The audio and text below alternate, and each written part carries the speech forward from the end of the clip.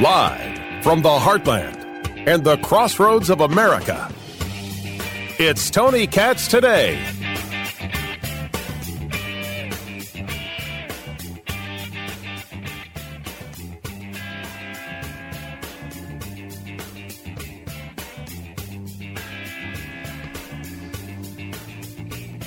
The RNC is out of their head.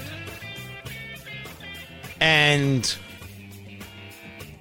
the only person who seems to be making any sense is Donald Trump. Now, that for a lot of people is a very strange statement. Certainly, Trump is making more sense than the Canadian Prime Minister, Justin Trudeau, who, after getting embarrassed by Tucker Carlson, who went to go give a speech and 8,000 people show up, he's engaged in commentaries like this. My very first call this year was with Volodymyr Zelensky, who wanted to know that Canada still stood with him, that Canadians still stood with him. And I told him, yes, we do. The Canadian government and most of the parties in the House will continue to stand with him. But Pierre Poilievre and his Conservatives chose to vote against support for Ukraine, calling it a faraway foreign land to appease Putin apologists like Tucker Carlson and those who enable him. While he does that, we have people like Yvonne Baker. We don't care who you think you have people like. Are they also friends who do blackface? Tony Katz Today. Good to be with you. I think Tucker's wrong about Ukraine. Therefore, Putin apologist. Do you see how this works? The difference in the two conversations. I just think the dude is wrong. That's a far cry from Putin apologist. You're Justin Trudeau. You have been a terrible authoritarian leader of Canada. You've been abusive to the people, demands and force and freezing bank accounts and going after truckers. Anybody who doesn't agree with you is a Putin apologist? No, I don't think that Tucker Carlson is a Putin apologist.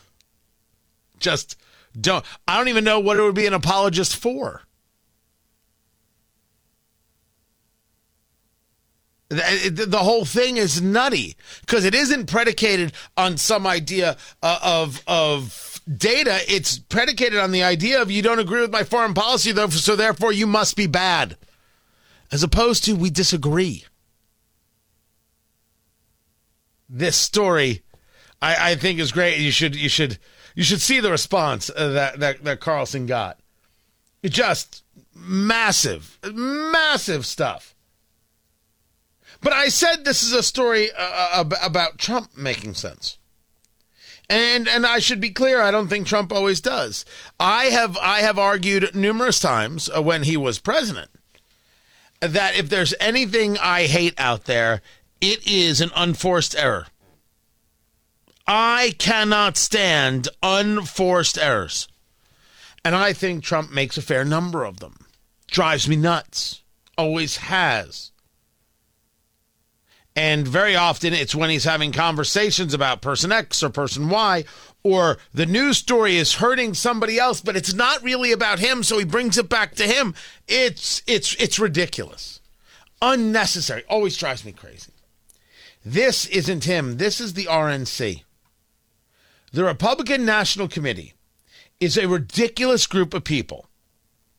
And whoever thought it was okay to put Ronna McDaniel in charge and keep her in charge was wrong.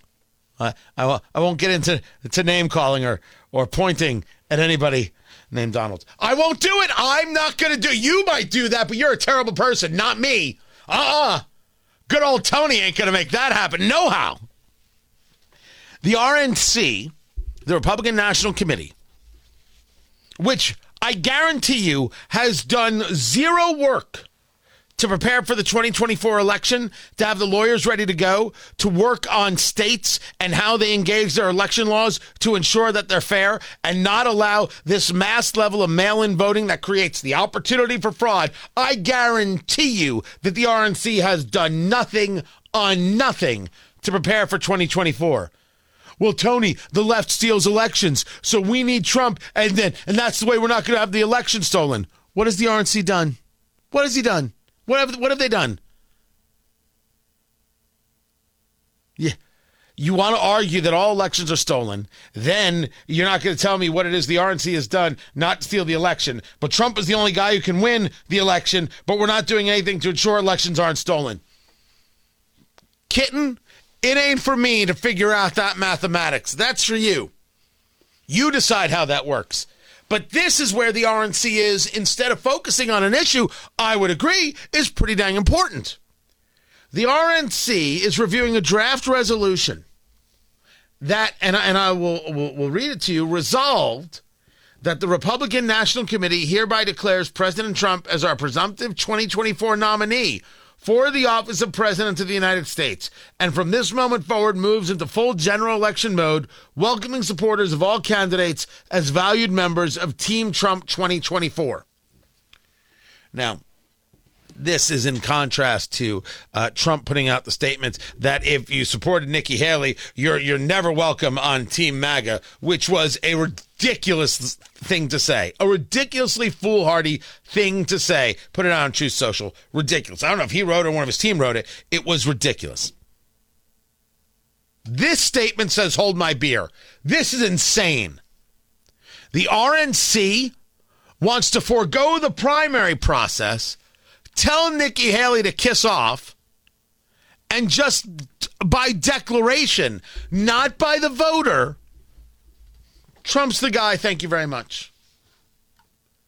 I noted in my show sheet, which you can get at TonyKatz.com when you're a subscriber, you'll get it every Monday through Friday, that if you can support this, but you had an issue with Carrie Lake from Arizona being offered a bribe to get out of the race for Senate, then you need some time alone with your thoughts. What's the difference? Nothing. In one case, you got a gig and you got some cash to get out of the race. In the other case, you don't get anything. We just push you out of the race. If you're okay with one and not the other, you got to have some alone time and figure out your issues. Now, there's a counter argument. This is what the left does. It's total control of the party. That's how you got to do things. Total control of the party is exactly how Donna Brazile and Hillary Clinton showed Bernie Sanders the exit. Sorry, sucker. You got to go. This is mommy's time. I don't know if she referred to herself as mommy or if Donna Brazile referred to Hillary Clinton as mommy, but one could assume that a conversation like that happened. They just took it away from him. Sorry, not going to be you. Have a nice day. That's what they do. That's the level of control and power Democrats have. That's not usually a Republican way. Yet here's the Republican saying, let's end this, rally around Trump, move on. Enter the President of the United States, the 45th President of the United States, Donald Trump. Hello. Hey, sir, was just talking about you.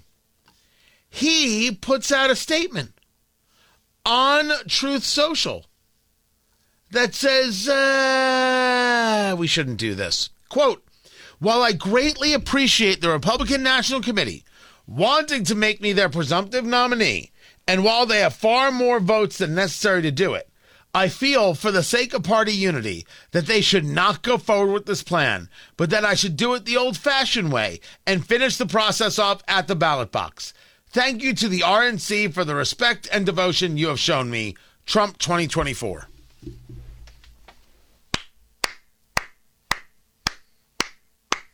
That's right. That's the only answer.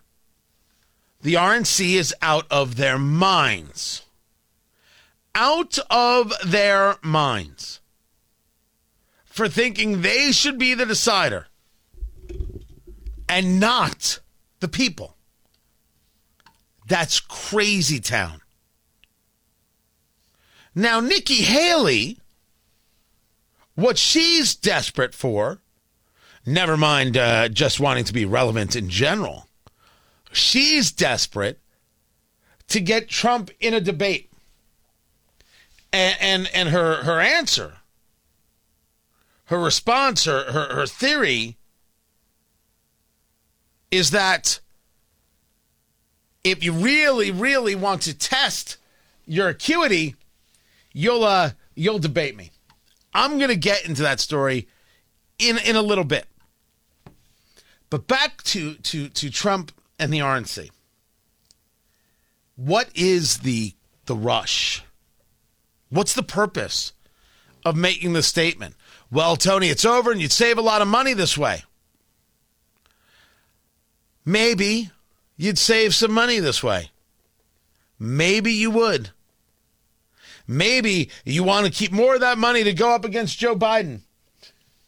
I keep trying to tell you you're not going up against Joe Biden. I have no idea if anybody's actually preparing for that. What this smacks of is this thing that the political left keeps saying, that people are afraid of Trump and they don't want to get in his way and they just appease him. This is not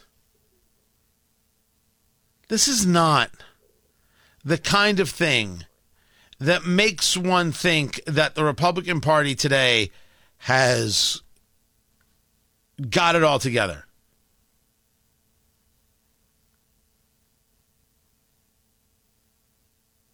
It's the kind of thing that, as a conservative who aligns and votes with the Republican Party, but I have voted a Libertarian before. I have never voted Democrat. What is it that you want? I only want the people to figure this one out. I only want the people to decide it. Because if you could do this, why didn't we do this, 3 months ago and just give it to Ron DeSantis? I still think he's an easier lift. In a general, I know some of you don't. Please leave your phone calls for others. I'm not listening anyway. You can email me, though. I do read emails.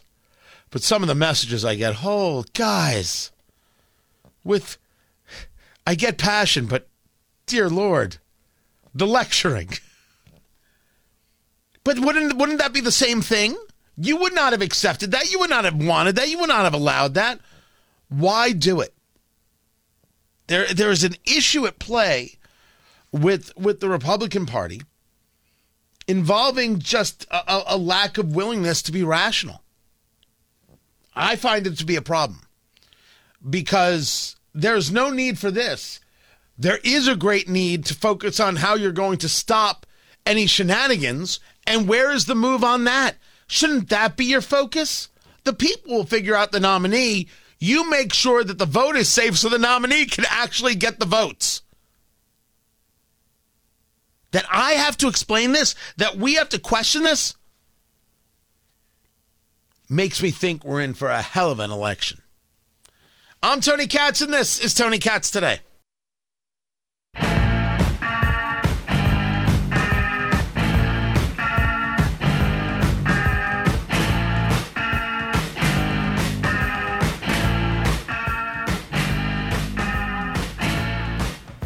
Joe Biden at the brewery is just his desire to be a caricature is overwhelming. Tony Katz Today. Good to be with you. You already know that trying to figure out what Joe Biden is saying at any given moment is extremely difficult to do. Extremely difficult. Does he know where he's at? Does he know the subject at hand? And then just the presentation, whether it's the slurring or the stumbling, the mispronunciations to the point of questioning his mental state. I mean, it's become now fodder, and that's a real problem. Because if we laugh it off, we forget how serious it is. But when this happens in front of a brewery, well, then, my God, it's just It's just gold, people. Harris-Biden administration. You have a problem figuring out whether you're for me or Trump, and you ain't black. Got hairy legs that turn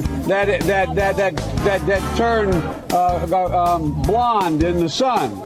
We hold these truths to be self-evident. All men and women created by the go. You know the thing. Say what?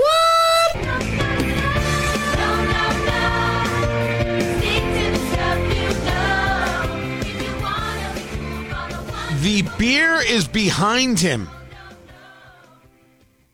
And there he is in all his Joe Biden glory, sounding like this.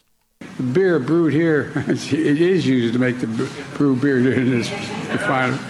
Oh, Earth Rider, thanks for the Great Lakes. I wonder why it's called. I have no idea.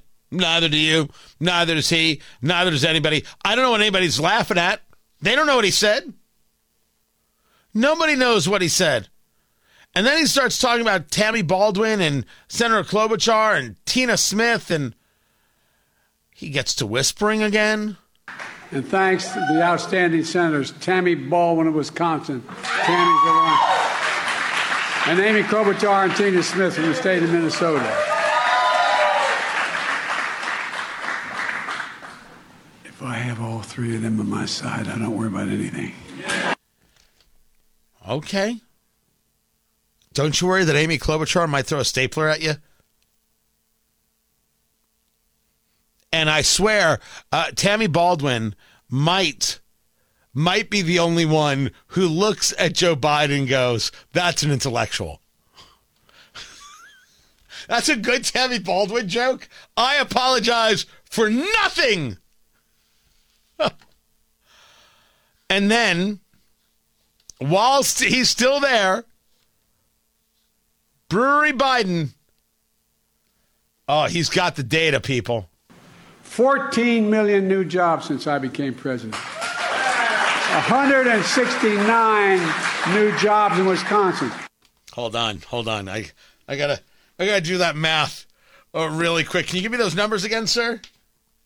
14 million new jobs since I became president. 169 new jobs in Wisconsin.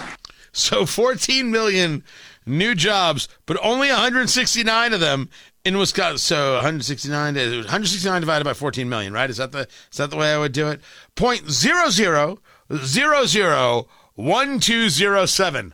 My gosh. With odds like that, you're going to make it into the Hall of Fame in no time. First, he didn't create 14 million jobs. Secondly, 1/100,000th of those jobs. Do I have that right? It would be in Wisconsin. Why do you hate Wisconsin so much? Clearly you enjoyed their beer. Why do you hate them so much? That is just wrong. None of this makes him look good. None of this makes Biden look like a guy who's of the people or, spry with it. We go back to those numbers, and his approval is 33%. This doesn't make it go to 34%. This is why there's nothing to approve of. As a person, you got to start accepting the fact, if you're on the left, that the approval has nothing to do with policy. It's the guy. The guy, as a person, is not what the people accept, is not what the people approve of. And I'll say it again for those of us in the cheap seats. He's going to be replaced. So now I ask, the RNC, which wants to hand Trump the nomination before the primaries, are you focused on that? No? I didn't think so. Start keeping an eye on the failure of the RNC. Because if anyone knows how to fail, it's them.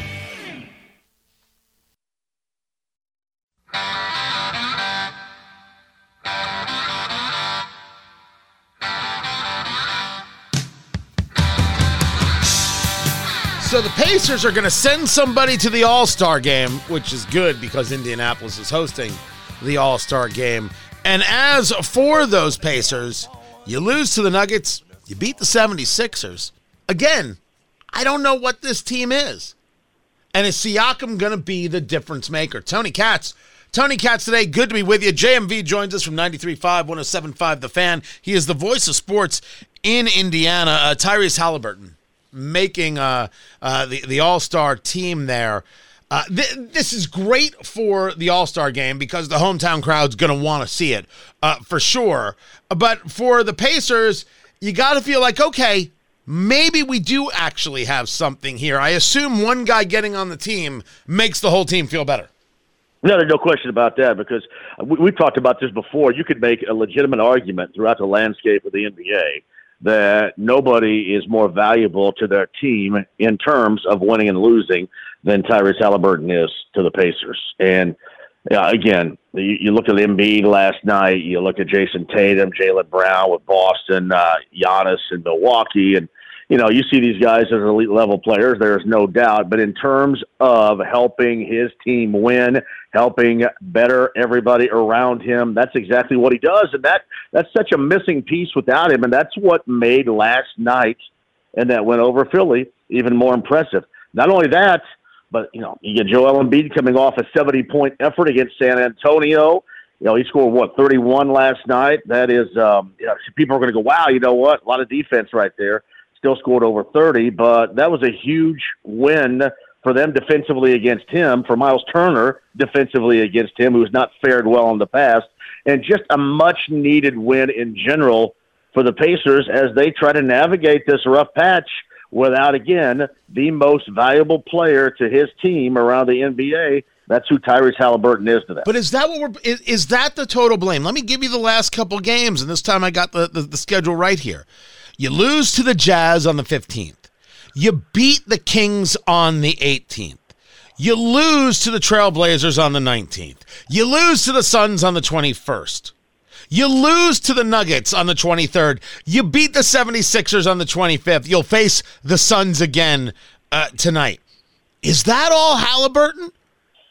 It is a large part of Halliburton, and here's why. But people do, and you bring this up smartly, do confuse things because people want to point to, well, they just can't guard anybody. Or, like Embiid last night, have they lost that? Or, with Jokic, for example, Tony, going back to Tuesday with the defending champions in town, Jokic and Murray, it's their defense. It's not their defense. This team is a big, fat donut hole offer when they don't score 110 or better. When they get up into the 130s, they are unbeaten. So this team had been struggling because those two games we're talking about, and really even going back to last Friday night in Portland when Halliburton played and probably shouldn't have played, you're not getting the offense. You're not getting near at those moments near the 125 average that they put up per game. That's where their problem is. Their defense, Tony, is actually getting better. You can run the numbers. Their defense collectively is getting better. Their offense was sputtering and slacking, and we saw that get back into gear last night. That is most important in terms of winning to this Pacer team. Talking to JMV, he's the voice of sports in Indiana, and clearly I have a problem with my headphones because you just said that the Pacers' defense is getting better, and I'm looking at the scores here, and there is never a moment that a team is not scoring at least 110 on the Pacers. So tell me more about their defense getting better without laughing. Tony, it is, man. That is. I mean, better under their circumstances, right? Better than what they had been. And we've talked about this. There is no magic elixir here that all of a sudden you're going to down and then come out and be, the 1995 Knicks or play 1995 level NBA ball and hold a team under 100. It's just not going to happen. Offenses now are very good, really too good, and then the rules are also kind of lean to help the offense out more, just like in the NFL, than it is anything else, and the defense already playing behind the eight ball. So you're not going to magically be transformed into this great defensive team. But what you had to do, Tony, is you had to take baby steps. You had to get better slowly but surely, and then you can't afford to lose any amount of your offensive night in and night out output. It is, in terms of the Pacers right now, the best defense is a great offense. You can still get better, and they have been game to game, holding down those averages. And we may laugh. You're talking about, 117 or whatever in the 100 teens, but if you're putting up 125 per game, that is good, and that's better than giving up around about 25 and then having to fight for your life, to try to end the game. And I'll give you another aspect of this, Tony, that you can watch for and report back to me. We'll talk about this later on in the season. You want me to report back to you? Yeah, report back to me and see what you think and see if I'm right about it. Yeah, I'm kind of putting myself on your report card to watch, if that's okay. So watch in-game situations with the Pacers. In-game situations where, all right, so the opposition's put up 120, but are they getting late-game stops? That's something else during that losing skid that they weren't getting. They weren't getting late-game stops. They weren't getting late-game stops against Denver. We certainly didn't see that with Brogdon and Jeremy Grant going back to last week in Portland. Didn't see that late. Buddy Hield was so good in Phoenix last Sunday, but, man, they worked him over from Durant to Booker to Beal on the offensive end, on the Phoenix offensive end, because the Pacers could not get late-game stops. Oftentimes you can get away with having a so-so to not even so-so defense if you get those late-game stops, and this is magnified with how this Pacers team built and how it plays now. Talking to JMV, the voice of sports in Indiana, fixed his connection right there. Let's move it over to the NFL. First, let's talk Jim Harbaugh, the new coach of the Los Angeles Chargers, leaving the University of Michigan. The knock is A, a little cuckoo, and B, look how far he'll try and bend things in order to get what he wants. People will talk about that and say, look at how he violated rules here, violated rules there, but Michigan gets a championship and nothing else matters. Is this exactly what the Chargers need?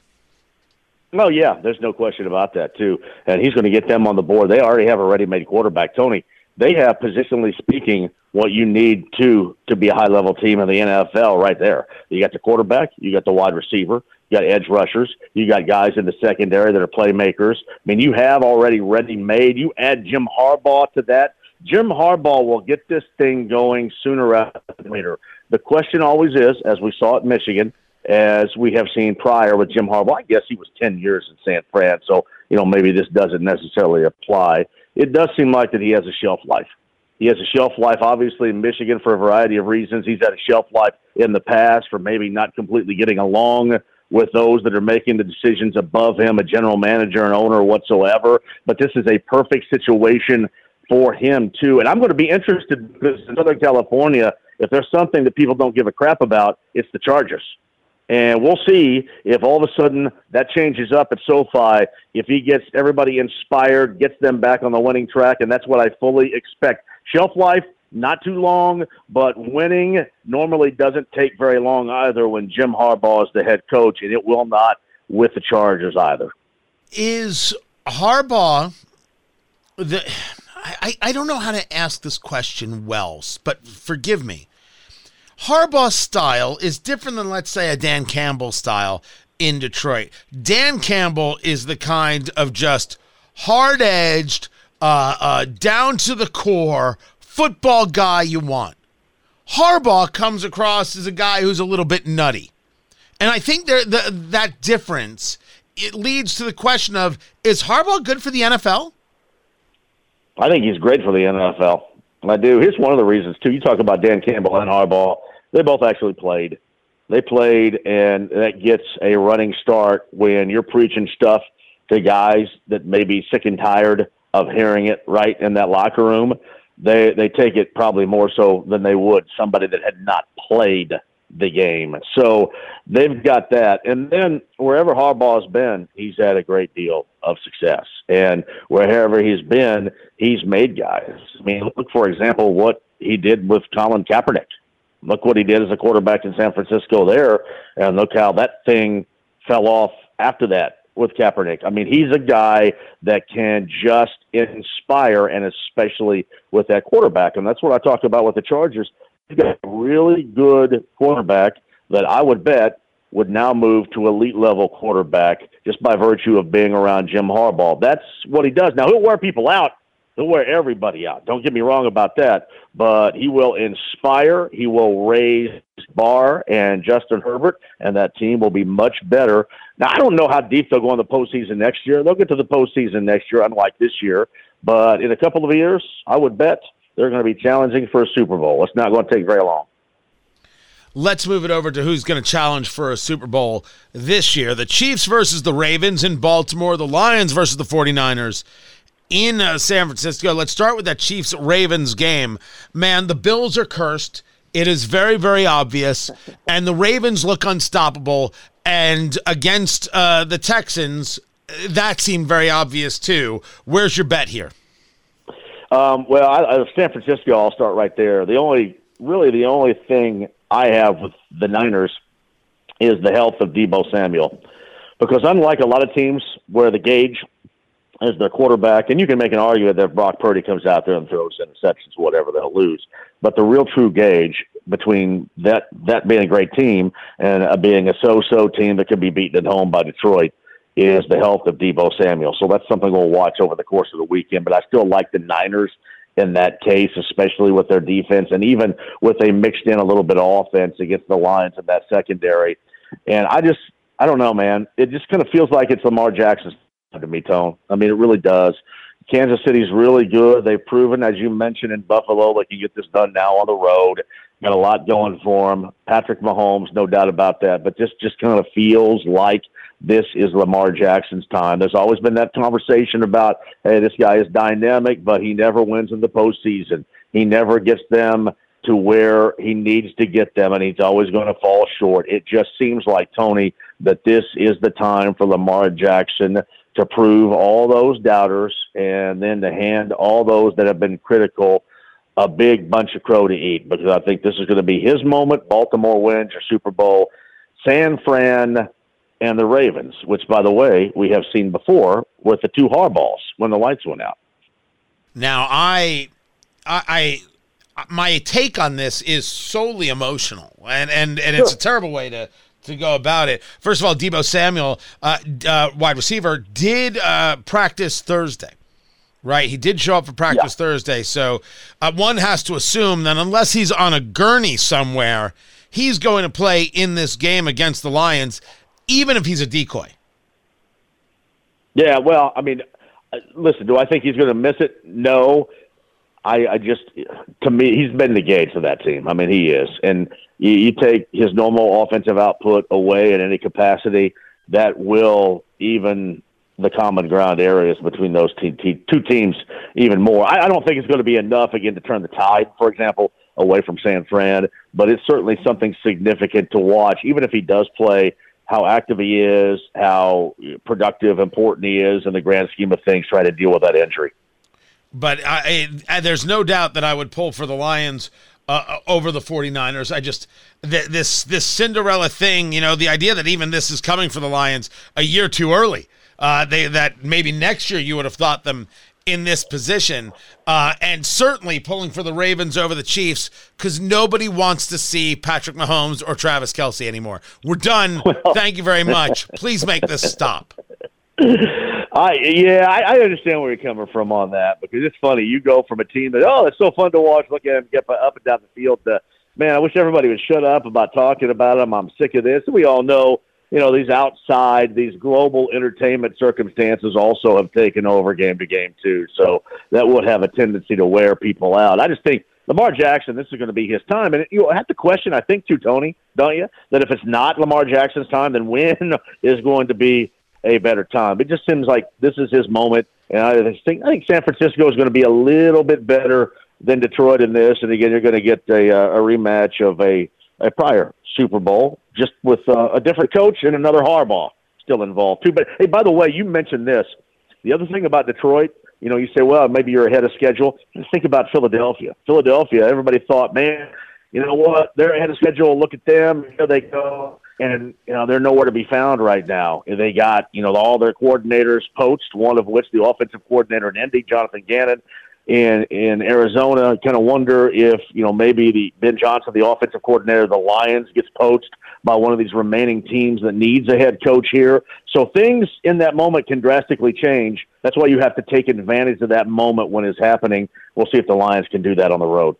JMV, the voice of sports in Indiana. I appreciate you taking the time. Tony Katz, this is Tony Katz Today. Be right back.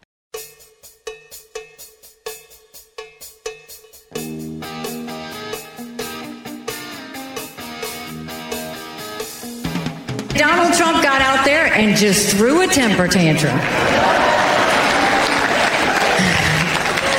He pitched a fit. He was insulting. He was doing what he does, but I know that's what he does when he's insecure. I know that's what he does when he is threatened, and he should feel threatened, without a doubt. It also goes back to why I've continued to push for mental competency tests for anyone over the age of 75.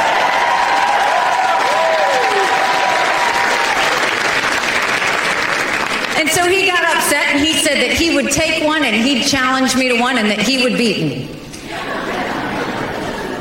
Maybe he would, maybe he wouldn't. But what I said is, okay, well, if that's the case, then get on a debate stage and let's go.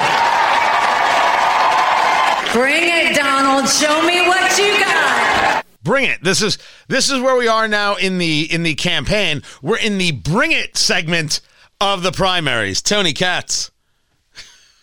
Tony Katz Today. There is no situation I can see where Donald Trump is on a debate stage with Nikki Haley. I don't see it, because for that to happen, Trump has to lose somewhere, which means Nikki Haley has to be able to last for that to happen. If she should stick around through Super Tuesday and they split the Super Tuesday states, quite literally an equal split, then we can have a conversation. But that is such an insane road. So let's say this. She has to win South Carolina for Trump to get on a debate stage. And the numbers don't show that. They do not. Trump's still ahead by 30 points. So I don't think we're going to get our wish. Or she's not going to get her wish. Competency tests for everybody running for president? Oh, that's a dream everybody has. This is Tony Katz Today. Find everything at TonyKatz.com.